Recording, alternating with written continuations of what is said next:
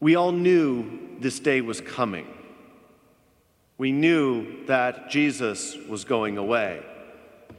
If for no other reason, on Easter morning, he said to St. Mary Magdalene, "Stop holding on to me, for I have not yet ascended to my Father," before sending her off to the apostles. But can you really blame her for clinging to Jesus? She had, after all, been there through his whole passion and saw him die on the cross.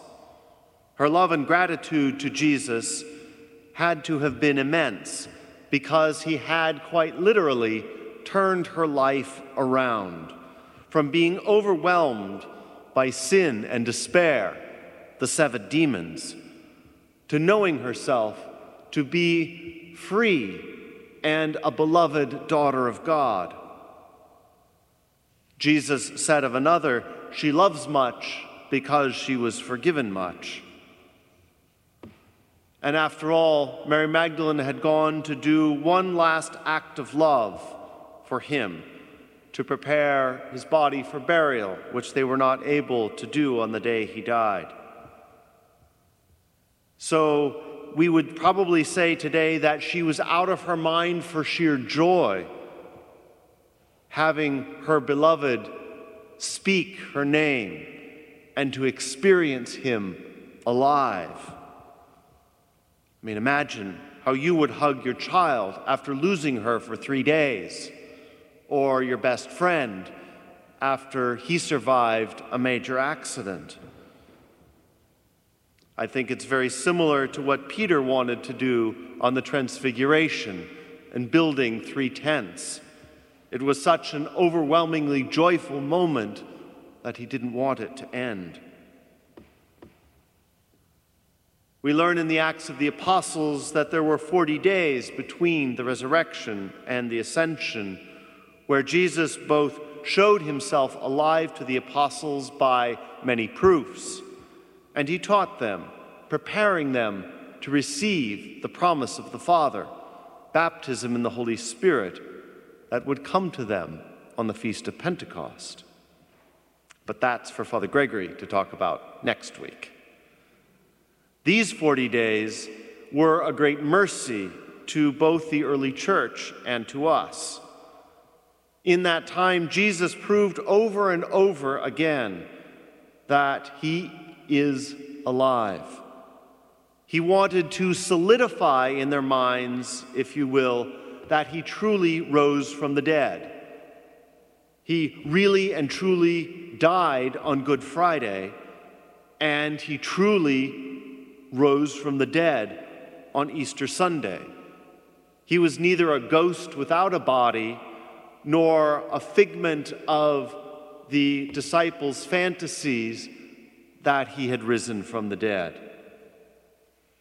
And in that time, he also showed that the resurrected body is both different from and similar to our bodies before the resurrection, like our bodies here and now. But perhaps most astonishingly, he wanted to show them that he still bore the wounds of the passion, but they no longer grieved him. It's also a time that he showed his followers that he would continue to be present to them, though in a new and different way than before his passion and death. This extended experience, 40 days worth, allowed them to, as we might say today, loosen their grip on him. They could fulfill that first command after the resurrection, not to cling to him, and again, as we might say today, to let him go. He did not command Mary Magdalene and the others to stop clinging to who he was to them, but rather how he was present to them. Even though they did not know what was going to happen on Pentecost and how he would fulfill his promise to them and to us to be with us until the end of time. They came to understand that everything would be okay. And it's precisely by next week's mystery, the coming of the Holy Spirit, that will come to pass. In some ways, Jesus ascending to heaven is the least startling of all the mysteries that we celebrate as Christians, at least when we think of it from Jesus' perspective. After all, week after week, we express our belief in the Son of God when we say in the Creed about him, God from God, light from light, true God from true God, begotten, not made, consubstantial with the Father. So as the second person of the Most Holy Trinity, he never left the Father's side or left communion with the third person, the Holy Spirit. But of course, now we know that something is different, that ever since the Annunciation, he has a human body.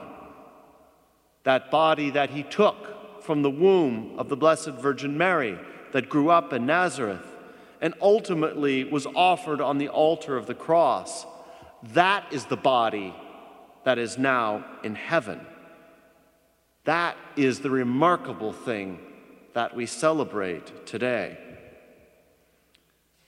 And I think the lesson for us is the same as it was for the disciples. We need to let go. We need to stop clinging so desperately to whom we have made out Jesus to be, who we want him to be, and simply to let him be. We need to allow Jesus to manifest himself to us in the ways that he chooses, especially through his body, the church, the community of believers, and through the sacraments. This, by definition, means we will not always get what we want. But by grasping onto him, by clinging to him and insisting he do things our way, we run the very serious risk of missing him. So let us, as St. Mary Magdalene, the apostles, and the rest of the disciples did after they encountered the risen Lord, let us let go. He is and always will be, as St. Thomas beautifully confessed, our Lord and our God. That will never change. But as the first disciples testify to us, his dwelling within us and is working through us is different now than before he died and rose again. And again, it is in and through the third person of the Most Holy Trinity, God the Holy Spirit, that makes this manifestation, and powerfully so, possible within us.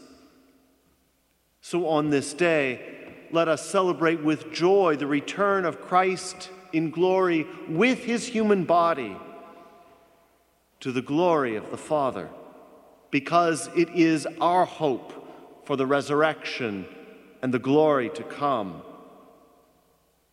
But also let us let him go and stop clinging to him as we think he should be. Let us pray for and make room in our hearts for the promise of his Holy Spirit, so that he can transform us, just as he transformed those first disciples into his new and everlasting presence in the world.